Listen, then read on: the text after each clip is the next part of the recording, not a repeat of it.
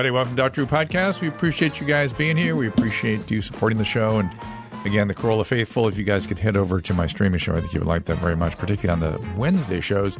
I am on 3 o'clock Pacific time, generally, on Wednesday with Dr. Kelly Victory, who has some very strong opinions that are quite different than mine, but it makes for an interesting program.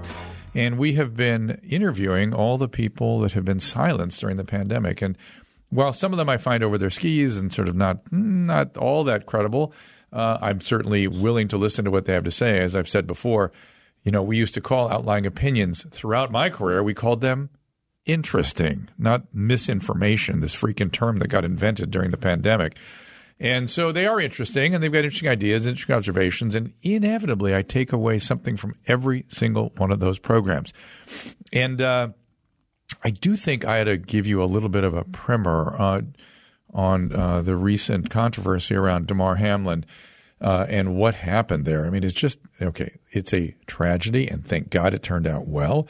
But let me just talk to you a little bit about some of the just a couple minutes on the sort of how to understand what happened there, because we know nothing, right? We know zero. We have no information other than he had a complete cardiac arrest on the field and a respiratory arrest, which of course follows a cardiac arrest.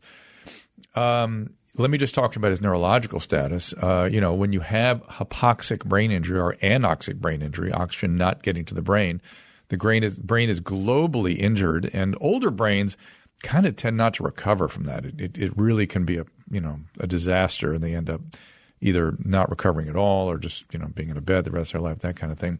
But young brains can recover, particularly if they get CPR right away, which is what happened with Damar. And the fact that he began sort of having his ventilator tapered day 2 or 3 was an extremely positive sign. Compare that to Whitney Houston's daughter when she had a hypoxic brain injury. Remember, she drowned in a bathtub, probably also related to some substances that sort of didn't give her the sort of respiratory drives she should have had. But 3 days, 3, 4, 5 days into it, they couldn't taper her ventilator. And when they attempted to taper her phenobarbital, which is when they say they put someone in an induced coma, they're often using something like phenobarbital. When they tried to taper that, she had seizures. Horrible sign, not going to come out of it. That's going to be a catastrophe. Damar, on the other hand, on day 2, day 3, we're hearing that he's kind of moving, and so it's happening. He's going to be fine. And now he may need some sort of physical rehab or neurological rehab or something for a little while, but he's going to be fine. Remember Lamar Odom? Odom had an injury like this, if you remember back when, and he took quite a while to recover. He can take up to a year to recover. I don't think this young man's going to take long at all because his recovery has been so swift. And again, he did get really high-quality medical interventions immediately. So what caused all this, unless they tell us something we're never going to know, is it commotio cordis, which is this sudden strike in the chest that interferes with the normal electrical activity of the heart, causing something called ventricular fibrillation? The heart just kind of fibrillates and doesn't move blood forward. Extremely rare in football. It's typically a younger male with a thin chest wall, so like prepubertal male, getting hit by a projectile like a fist, an elbow, a baseball, or a hockey puck. It's a sudden rap on the chest that causes it, not an explosion into the chest. And people the chest is sort of the primary zone of what happens with tackling. And it is not causing this ever. No one has ever seen it, right? I mean, not on NFL level or even collegiate level. No, I've never seen it. I have done resuscitations on a football field at a high school game, and it was a young man that had a massive epidural bleed into his brain, and that looks entirely different than somebody who complains of headaches and photophobia and then suddenly goes down and then has loss of breathing. That kid did well because we were able to get him to a surgical ward within an hour. I mean, that was unbelievable to me that he had a full recovery. When I was resuscitating him, I thought, oh, this is going to be a disaster. But it was not. So anyway, back to commotio and what might have happened here in this case. So you see Damar tackles. It looked like a moderately significant hit, but not something where you gasped. I mean, certainly we've all seen those hits. This was not that. And he gets up. So one of the things commotio I've ever been involved with is that the child, it's usually a child, as I've said, becomes flaccid immediately. It just goes down. Pow. As soon as the strike, boom, down. The fact that he got up was Now we have an unusual circumstance, football, unusual age, adult, and unheard of circumstance, meaning he stands up after the strike and then falls down. And what you see is people contorting themselves all over the place to make it commotio. Maybe he had ventricular tachycardia from the commotio, and that's why he maintained his blood pressure, and then that deteriorated into ventricular fibrillation. Yeah, that could be. I mean, it's possible, and the commotio certainly possible. But that is a rare, an almost unheard of manifestation of an exceedingly rare event. So we're contorting ourselves to make it that with no knowledge. Hey, it could have been all the way on the other end of the spectrum and been a pulmonary embolus. We know that pulmonary emboli, venous clots are way up now from COVID, not just from vaccines, from COVID. Maybe this was a COVID event. I have no opinion. Well, by the way, when I tweeted about it, I was thinking it was COVID. But what I'm very disturbed about is that no one is doing the research necessary to tease out what is COVID, what is vaccine plus COVID, what is COVID plus vaccine plus booster. No one is that I can find that research, and that is astonishing to me.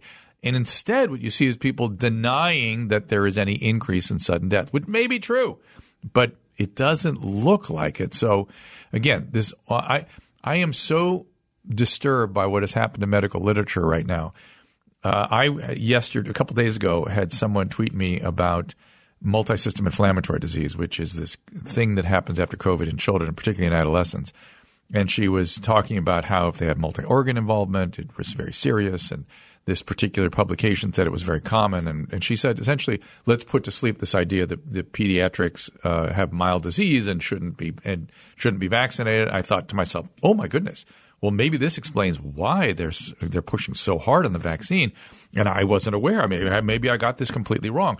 So I went into the medical literature, and after 90 minutes of pouring through the literature, at the end of the 90 minutes, I literally could not tell quality literature in quality publications, peer-reviewed data.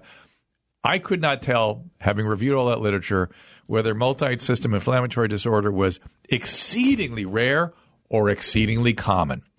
That's how messed up the literature is right now. It's a mess. So I don't know what's happening to the review process or what's happening to the editorialization. I was aware that there's kind of a spooky sort of editorial kind of movement where certain things aren't published. And I'll point at is, for instance, the Danish mask study, which there was lots of excitement about. We're finally going to get a prospective study determining whether mask mandates work. And the expectation was, of course, they do. And guess what? The study came out negative. And the New England Journal refused to publish it. The JAMA refused to publish it. And it got published in my dear Annals of Internal Medicine, which is a publication I've been reading for many years. And then it was sidelined as worthless data. I'm going to tell you something. That and the Bangladesh study were good data and consistently shows that mask mandates, not saying that masks don't work, right? I've always said that the N95 warrant 100% of the time without fail can protect you for a while. But endemicity means we're all going to get it anyway. It's funny. A colleague of mine yesterday got COVID last month, and her son, who is an epidemiologist, said, "Mom, just shut up. You're going to get it 2 more times if you live long enough." So that was kind of fun and interesting to hear her say that. So anyway, back to Damar. So could it have been a pulmonary embolus? That would explain everything. And by the way, there was something that caught my attention. As his ventilator was being tapered, his neurological improvement was quicker than his pulmonary improvement. That's rare. That's something causing that. That's something wrong with that. Usually the pulmonary stuff starts to improve, and then you start to see the overall neurological impairment, which to me means something else was going on in his lung. Well, what else could commonly be going on in his lung? Well, as I said, could have been a pulmonary embolus. Could have been aspiration that occurred during the intubation. They intubated him in the field. They put an endotracheal tube in him. Could be shock lung. Your lung, sometimes if you're in shock for a period of time without blood pressure, the lung fills with fluid and could be shock lung. So it could be any of those 3 things. Again, they're not telling us. And then there is the sort of other category about what might have made him collapse. Myocarditis, congenital heart disease, some unforeseen scarring of the heart from some other injury or from myocarditis or from COVID or from injury. We don't know. I can tell you when I had COVID, one of the things I noticed when I had the bad COVID was that I had a fever of 102. I was climbing stairs, and I noticed that my heart rate was 60. That was like day 2 of Delta or Alpha, whatever I had for me. And I thought to myself, oh, this thing affects the heart. This thing nails the heart also. The COVID itself is doing something to the heart. And, I recovered without any complications as it pertains to that, but it did catch my attention at the time. And so there is a story to be told about what COVID does to the heart, the clotting system, the vascular system. We have data from Dr. Paul Ryan. Not Paul Ryan. Is it Paul Ryan? Dr. Cole. Cole, the pathologist. I'm sorry, COLE, who has seen spike protein in the lining of things like coronary arteries and our arterial system. And the kind of the sort of theory he's working with is that the mRNA vaccines produce so much spike protein that it's getting laid down in the arteries and causing inflammation and sort of an endotheliitis there. That doesn't mean it doesn't happen from COVID. It may also happen from COVID. The really interesting question is, does it happen from a vaccine like Covaxin, which is a whole virus vaccine? I'm going to bet not. And there's a slowly evolving theory that the amount of mRNA produced by sort of overtaking the protein-making machinery with mRNA is maybe having an effect. And interestingly, the amount of amount of protein produced from mRNA is dependent on the metabolic activities of cells, which could be an explanation why old people are not getting as many side effects and young people are getting the side effect because they're highly metabolically active. Doesn't explain why it's not happening in kids, though. It's also metabolically active. And why aren't they having more of the same stuff we're seeing in young adults, and why are women not having it so much? I guess you could argue that males are slightly more metabolically active, but and they are maybe seeing stuff in the ovaries, which is a very metabolically active organ. I don't know. This is all stuff that has to be answered. And then we have the other category of all-cause mortality up that has been unexplained. That seems to be getting a little bit better, by the way. So all-cause mortality up, unexplained, and why they're not rushing to explain that, astonishing. Seemingly an increase in sort of these sudden death-like things, like there was Celine Gounder's husband died at a side, he's a journalist covering soccer, died as standing at the sideline of a ruptured aortic aneurysm in a 30-something-year-old. That's unheard of without Takayasu's arteritis. But when you get Takayasu's arteritis, you get sick. You know it. Typically, at least in my experience, how could he have had that? How could that have happened? There's lots of these odd things now. Is it the internet bringing increasing awareness of it? Is it cognitive bias where we are looking for it? I don't know. But it seems to me that these questions should be aggressively pursued as we are exposing millions of people. I continue to vaccinate my older patients and boost them. At this point, I've seen the benefit, and that benefit continues to get reestablished even with the bivalent booster, which the benefits may only last 3 or 4 months, but there seems to be some tapering tail of improvement in terms of adverse or extreme worse illness and protection against worsening COVID. But in the younger population, it's not clear what the risk reward is, and no one is really asking it, and we're being pushed with the vaccine. And the aggressiveness with which it is pushed is what I can't understand. If I could understand more of what's under that, I think I would feel a little better in the face of having these sort of concerns, these things that if COVID is not a big deal, particularly Omicron for this population, or are they worried about a variant coming out and trying to suppress it? What is their concern? Why are they pushing so hard? Or is it just a bureaucracy run amok, which it kind of looks like?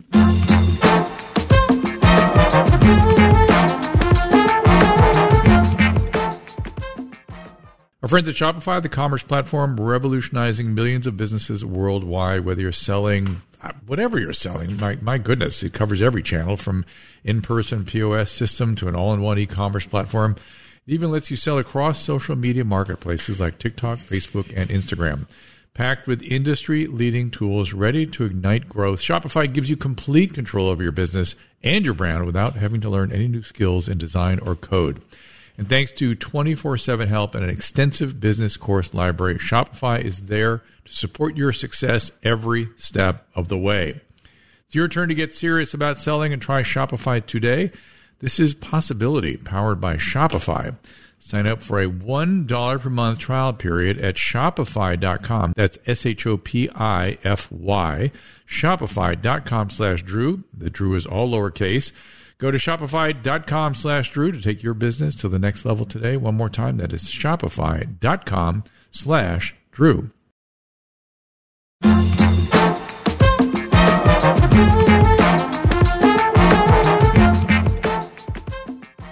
So anyway, those are my thoughts. Happy to entertain any calls and take your calls today. And any more thoughts you have on these things, bring up with Adam. So you have a question. I do have a question. Yeah. So in regards to what happens to Damar Hamlin, obviously on the field there's a medical staff on the sidelines always. What would someone do if this were to happen? The same scenario were to happen. Pop Warner, just a pickup game of football. So I was involved. I wasn't directly involved with one, but I was sort of peripherally involved with one where it happened at a soccer game.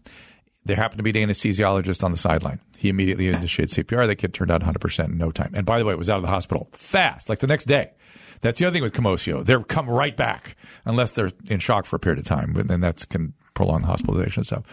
But the fact that he got attention right away and didn't come right back, again, that was kind of odd. And he arrested again. Remember, they had said he had another arrest? That's weird. So there's some stuff that needs to be explained. But what does the average Joe do? You start CPR. Start CPR. Learn CPR. This is the really big message from this entire phenomenon, the entire experience should be everybody learn CPR. Learn CPR. You can save somebody's life in no time. I saved that kid's life that was having the bleed into his brain because I was able to that was a complicated situation. I wouldn't expect the average person to be able to manage, but because I started resuscitating him right away, that kid, and we found an operating room, we were able to get him down the hill. That was a miracle. So time is of the essence, and if you know these techniques, which are not hard to learn, you can make a real difference. So let that be a significant message to everyone out there. And let's say it's not that. Let's say they're not fully out and you make a mistake and they actually have a pulse, so they are breathing. So what? You can't hurt anybody. You're not going to hurt a young person by initiating some breathing. It's a little bit of CPR. And by the way, they'll come right up if you do that. But I guess the harder question is, how do we protect ourselves right now and how do we assess our risk? And somebody asked me that yesterday, like, what should the NFL do given that there might be some added risk? And the fact that maybe the insurance companies are going to come around and maybe charge more, and these players certainly don't want to be sidelined, and the teams don't want to lose these players. What do you do? I think the only thing they can do is do cardiac MRIs on everybody and see if there is any scarring. The problem is there's going to be a lot of false positives. It's too sensitive, and it's going to pick up a lot of stuff that isn't real. And is that going to ruin a bunch of careers and mess up teams and stuff? I don't know. I think you got to have safety first. What if they start implementing like screenings before each game or? But what, MRI screening? I mean, all the teams have MRI scans. That's the good news. They've already got their MRI. But cardiac MRIs are just sort of. I mean, I guess you're right. I mean, they'd have to do them throughout the season because people get COVID and get vaccinated and who knows what. Gosh, I have a friend going to ablation therapy who clearly was vaccine injured and has persistent cardiac rhythms of 200 to 240, and he's 35 years old. And I interviewed Dr. Malhotra here a couple of months ago, and you go listen to that interview, and you'll see the range of what we're seeing. It's not normal. But he also told me this morning that he got a call from a journalist that said, please keep this up. We're seeing what you're seeing, but the editors will not allow us to publish it, which is just it's not even astonishing anymore. It's disgusting. It's disgusting.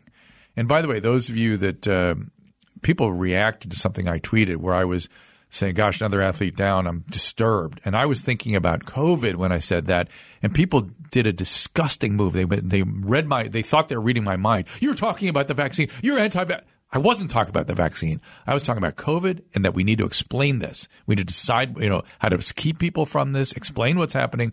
I do believe some excess is happening because it's just what I've never seen all this before in young people. And that's a signal. It's a clinical signal. And sometimes the data lags well behind the clinical signals.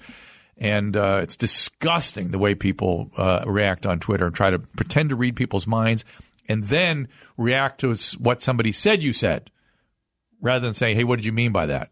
Ask what people mean. Ask them to explain themselves. Disgusting. People should be ashamed of themselves. And by the way, if this does turn out to be something vaccine related, which I don't have any opinion whether it is or it isn't. It could just more likely probably be COVID or COVID plus vaccine. Who the hell knows? You may not feel so good about your behavior afterwards. So the one thing about this illness and the vaccines is that certainty is the enemy. It tricks us at every turn, and don't be certain of anything. Do you think that if that ends up being the case, that would come to light right away, or the vaccine? Whether it's COVID, the vaccine, or would they wait off on it? Well, you notice how they're not telling us, and that's weird. If it turns out it was a pulmonary embolus, that is much more likely to be a vaccine or vaccine plus COVID. And how do we tease that out? I don't know. Has this kid had COVID? I don't know. Did he have COVID recently? It's rumored that he had vaccine recently. I don't know if that's true or not. But the fact that they're hiding it, they're not telling us, it's odd. All right, let's take some calls. I did have another question for you. So my other question was, you were talking about that they did a tracheal tube on him on the field. Yeah. Now, obviously, in movies, we've seen people do it with like a pen. No. That's a tracheostomy. Oh, I see. They actually have a hospital tube and a laryngoscope. So they put the scope in, lift his neck, look at his larynx, and then stick the tube in, and then blow it up, and then now you can get fully expand his lung in all fields. I see. Yeah. Yeah, I was thinking again like the everyday person. You can't do that. Yeah. You can breathe. You can. Like I said, when I was resuscitating that kid on the sideline, his main thing is he needed somebody to breathe for him because he had a pulse, but it was rapid. And I just, he just wasn't respirating normally because of his brain injury. He just was sort of this kind of thing. And I got him to breathe. And actually, because I'm a physician, I was thinking things all the way through. And I actually over-breathed him because I know that when you breathe off CO2, it can actually help kind of shrink some of the swelling in the brain a little bit. And I noticed he was doing something called posturing, which your brain will – when your brain is severely destroyed, you will do this kind of posturing and this kind of posturing. And he was doing this extensor posturing. And when I would over-breathe him, that would lessen up a little bit. That would lighten up. Now, I'm not recommending anybody do that. I'm just saying that was something, fortunately, I knew to do and seemed to kind of help the situation. And so is that kind of like what boxers do when they're on the ground and they start to like maneuver their hands in a weird way? It's a little different. You sometimes it is that kind of posturing, and again, it's that zone anyway. But we have decerebrate posturing and decorticate posturing. It depends which part of the brain has been most injured. But when you have a global injury, the body does something very characteristic. I've sort of seen that what you're talking about with severe head injuries. And I think that's a little more just of kind of a seizure phenomenon. Like, they just sort of become rigid. Keep that's punching all. the air. They just keep rigid. They get rigid. That's all. But, yeah, the posturing is a bad sign. It's a bad sign. And, again, we didn't see him posturing out in the field. But, again, they didn't give us any close-up or anything. We didn't hear about any of that stuff, so who knows. All right, get some calls here. John, Alabama, 51. John. How are you? I'm good. How are you? I'm doing all right. My question is, how can I bring my blood sugar level down without having to take big pharma medicine? Because I know all it does is keep you sick from what I read. Well, unfortunately, that's not true. And by the way, it's not big pharma medicine. These are all generic medications that are pennies. So they're not even related to big pharma anymore. How old are you? How long have you been diabetic? What kind of diabetes? Tell me a little bit about it. Well, I am 51. I've been a diabetic for probably 20 years. I was never diabetic till I got married, and then once I got married, then I became a diabetic. So there's the correlation. Maybe you need to get rid of that wife. Maybe that'll take care of your diabetes. That's gone. She's been gone for 7 years. And that didn't cure it. Oh, my God. What's going on here? I don't know. I've cut out soda. I don't eat that. I try to eat protein and vegetables mainly. Which is great, and you got to do that to help maintain the sort of steadiness of your blood sugar. Your insulin, the changes in insulin that your body produces can be problematic, and of course, you don't want to give the body a big challenge of starch or blood sugar rather. But when you have diabetes, and I assume you've never been on insulin, right? Well, the doctor prescribed me something that was take a shot for once a week.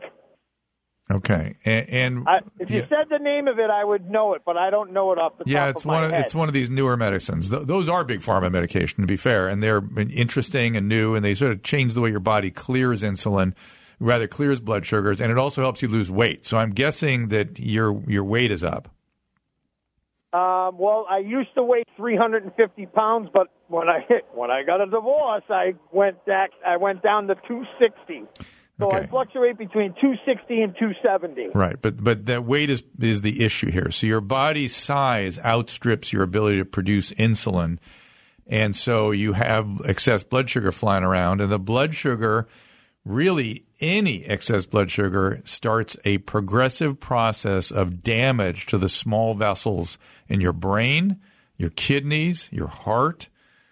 It's devastating. You have to have your blood sugar under control.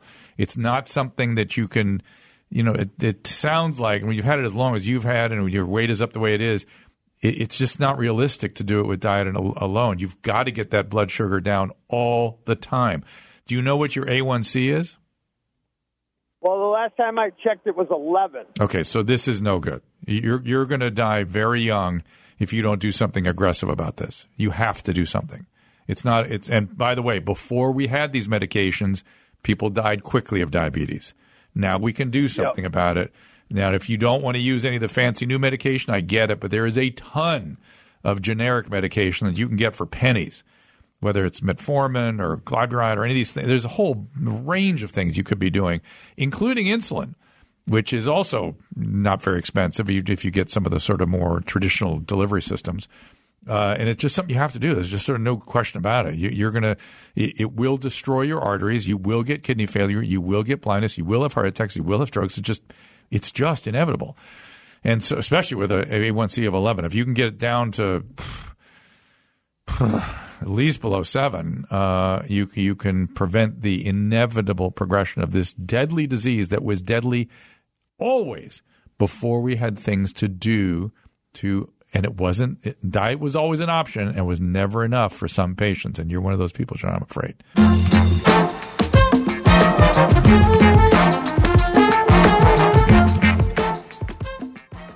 This podcast is sponsored by BetterHelp. And of course, I'm a fan of BetterHelp. I've been sending family, friends, patients, and been very pleased with the professional services they provide. And I am really tired of people not taking care of their brain and their mental health because they're worried about stigma or embarrassment. I mean, this is all online. There's no longer is that an excuse. Getting to know yourself could be a lifelong process.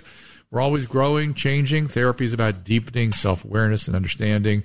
Sometimes you don't know what you want or react the way we do until you talk it through with a satellite central nervous system, a therapist, another brain who reflects and processes this with you. If you're thinking of starting therapy, give BetterHelp a try. It's entirely online, designed to be convenient, flexible, and suited to your schedule. You just fill out a brief questionnaire to get matched with a licensed therapist and switch therapists anytime for no additional charge. Discover your potential with BetterHelp. Visit BetterHelp.com/Drew today to get 10% off your first month. That is BetterHelp, H-E-L-P, BetterHelp.com/Drew.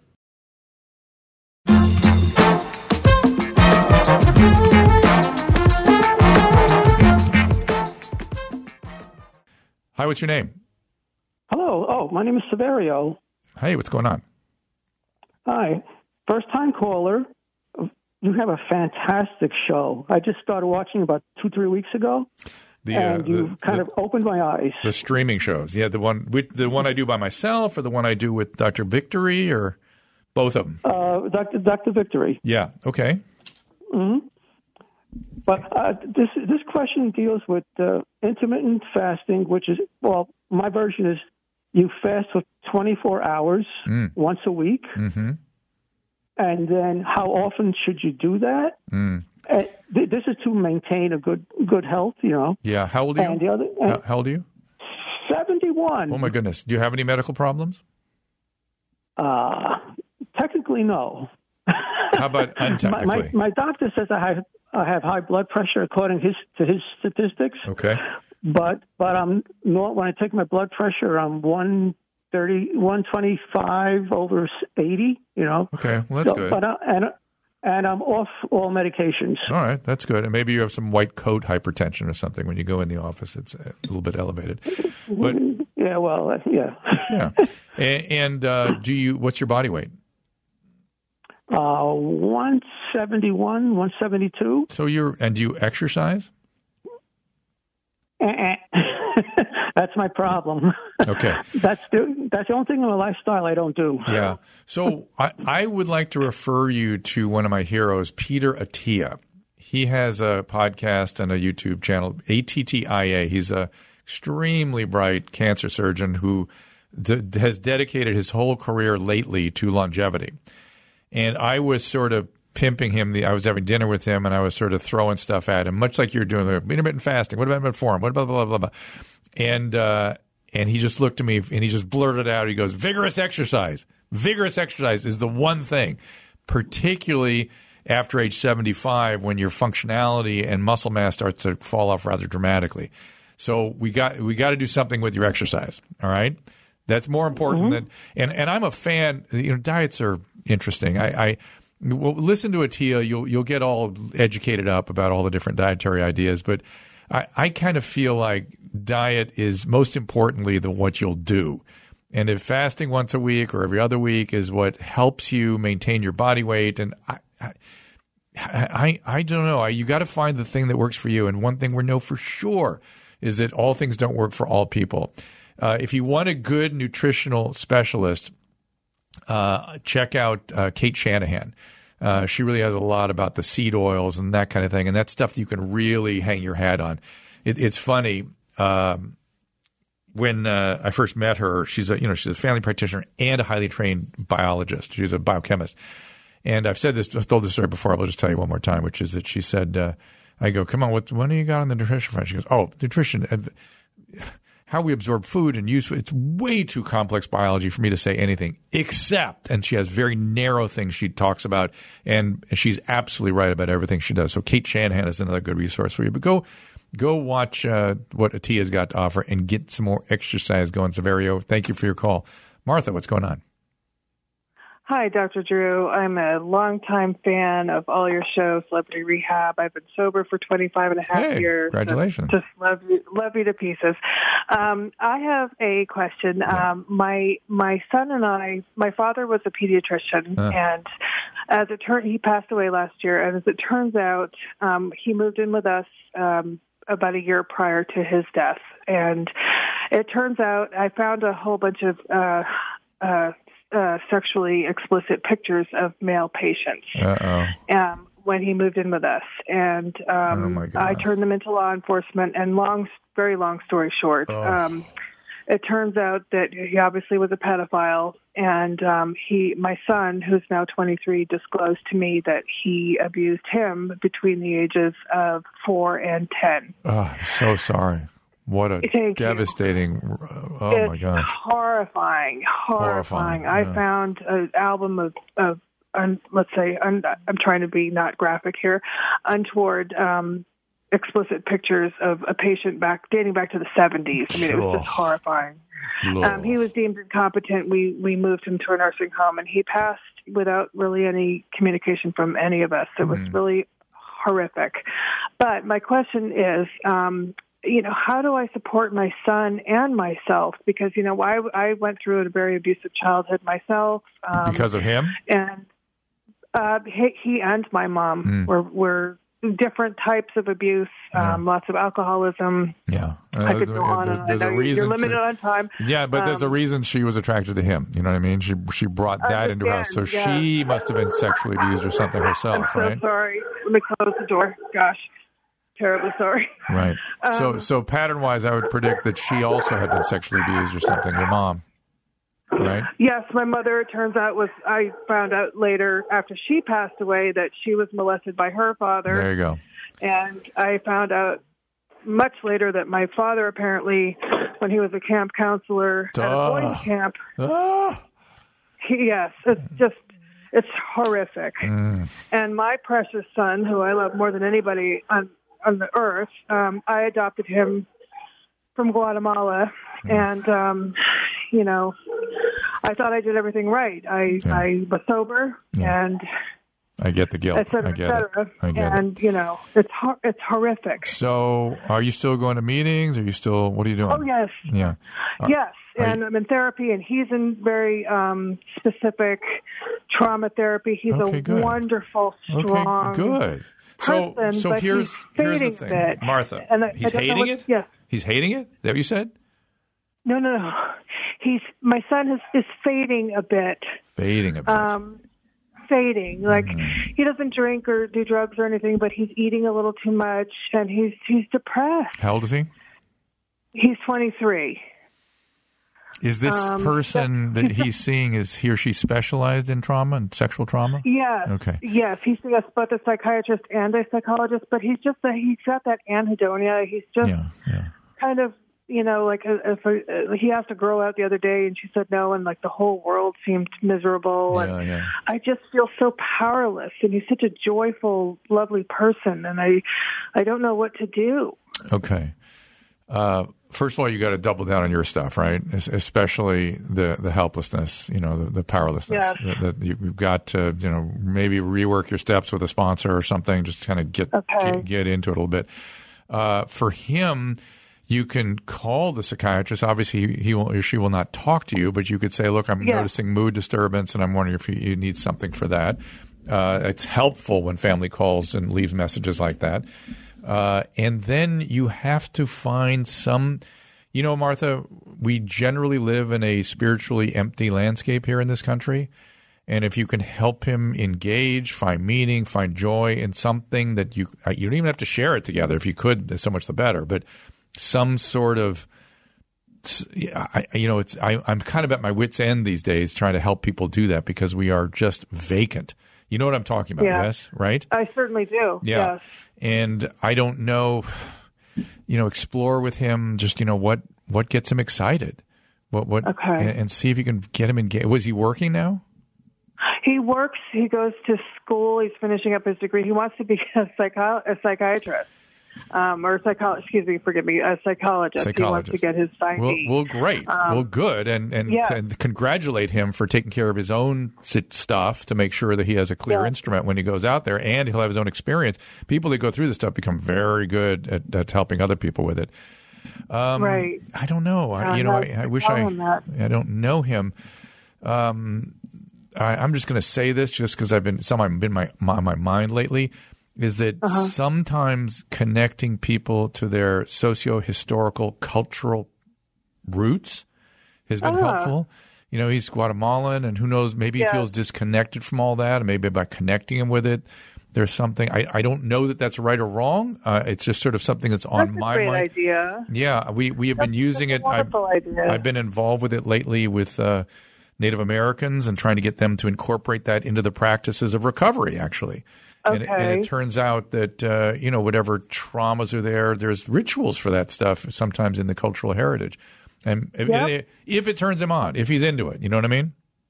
I think he would embrace that, really. I think that would be amazing. Okay. I'm not giving that as a recommendation. I'm just saying it's been on my mind, and maybe that's something that might be of use. Okay? Great. All right. Wonderful. Good luck, Martha. Thank you, Dr. Drew. Take care. Take care.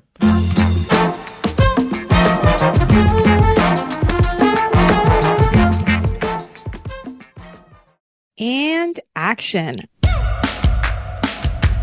What's up, everybody? I'm Sarah Gretzky. And I'm Natalie Buck. And we've definitely been known to cause a scene. So whether you've binged a show this weekend, or you don't even know what a streaming service is, don't worry, because on Causing a Scene, we've got you covered. From Netflix to Hulu and everything in between. Grab your popcorn. Or your martini. And get ready to cause a scene with your new best friends every Thursday.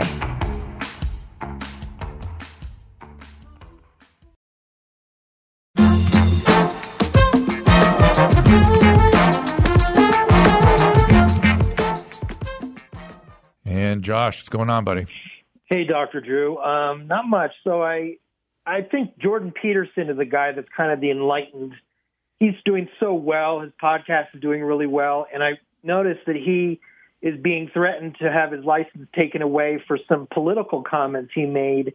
And the political comments are on the right, but it's the Canadian right. It's sort of, we have to remember he's Canadian, and he said some things about Trudeau and the guy on the right, but it doesn't seem to be that far right from our standards of right.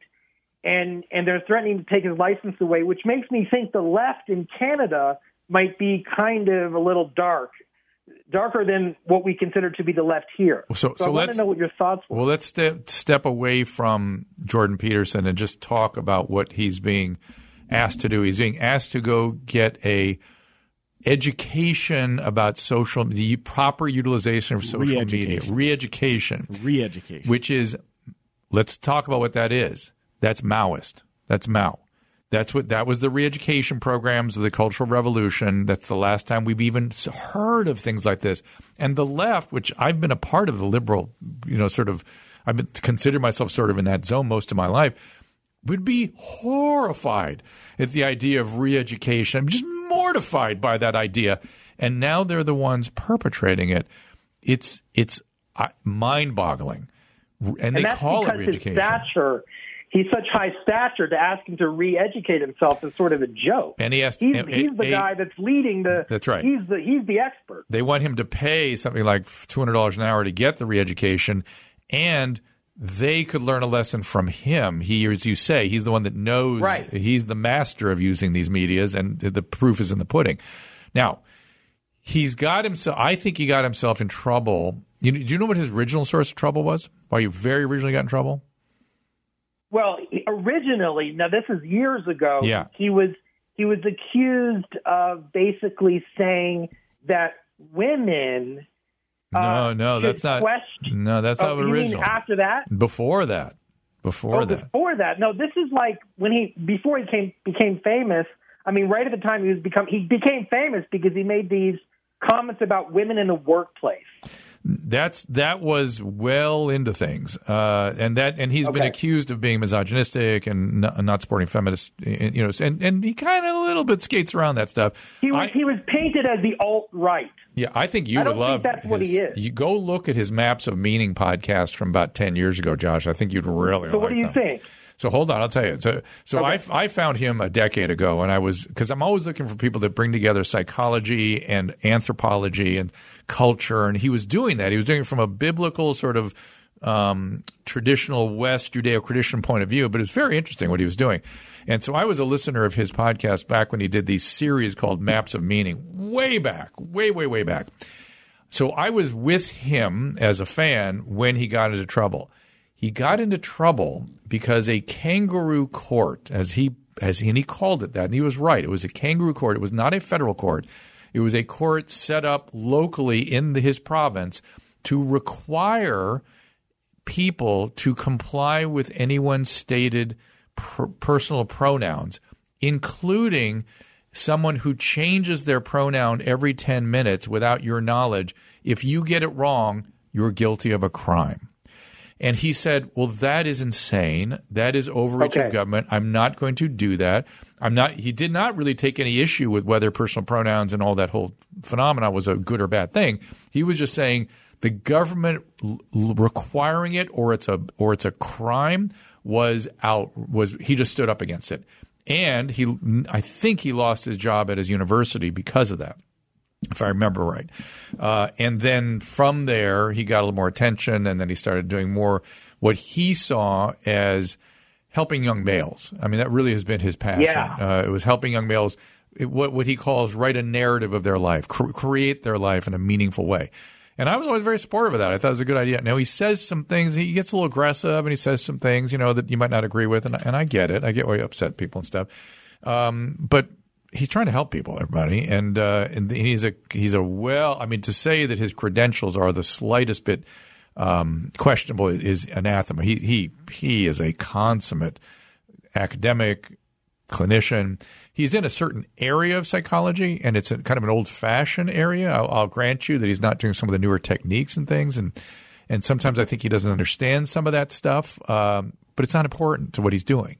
And then he got very sick, right? He got very sick for over a year and a half, and he has come back from that, thank God, and now here we are. I think it could be – do you think it could be addiction to social media? Because he's like an addict-type personality, And with addiction, things can go really off the charts. Yes, they can. He tweets like 100 times a day. I mean, it's amazing. I don't know, Josh, but I do know his daughter, Michaela, and I'm actually going to Florida to do her podcast in a few weeks. And I'll bring that kind of thing up. Let's see what she says. But she's been very concerned about him losing his license, and so am I. I think this is a terrible precedent, a horrible precedent. And where are the professional societies that are supposed to be representing us?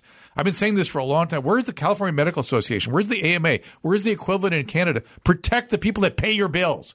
You're there to protect the practitioners, not to attack them and to cow them.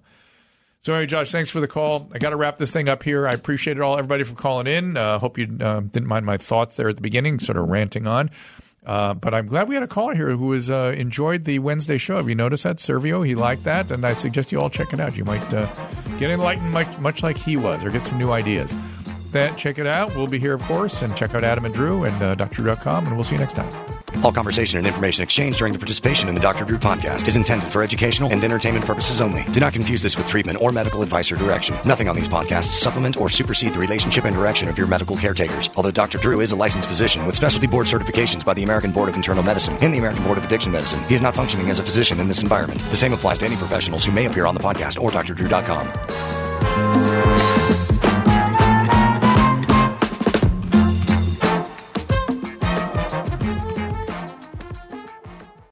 See what's screaming all month long during Pluto TV's April Ghouls. Watch hauntingly good movies like Evil Dead and Cloverfield, or terrifying shows like The Walking Dead and Nosferatu. Plus, Pluto TV has hundreds of channels with thousands more movies and TV shows. Available on live and on demand. Download the free Pluto TV app on all your favorite devices. Pluto TV. Stream now. Pay never.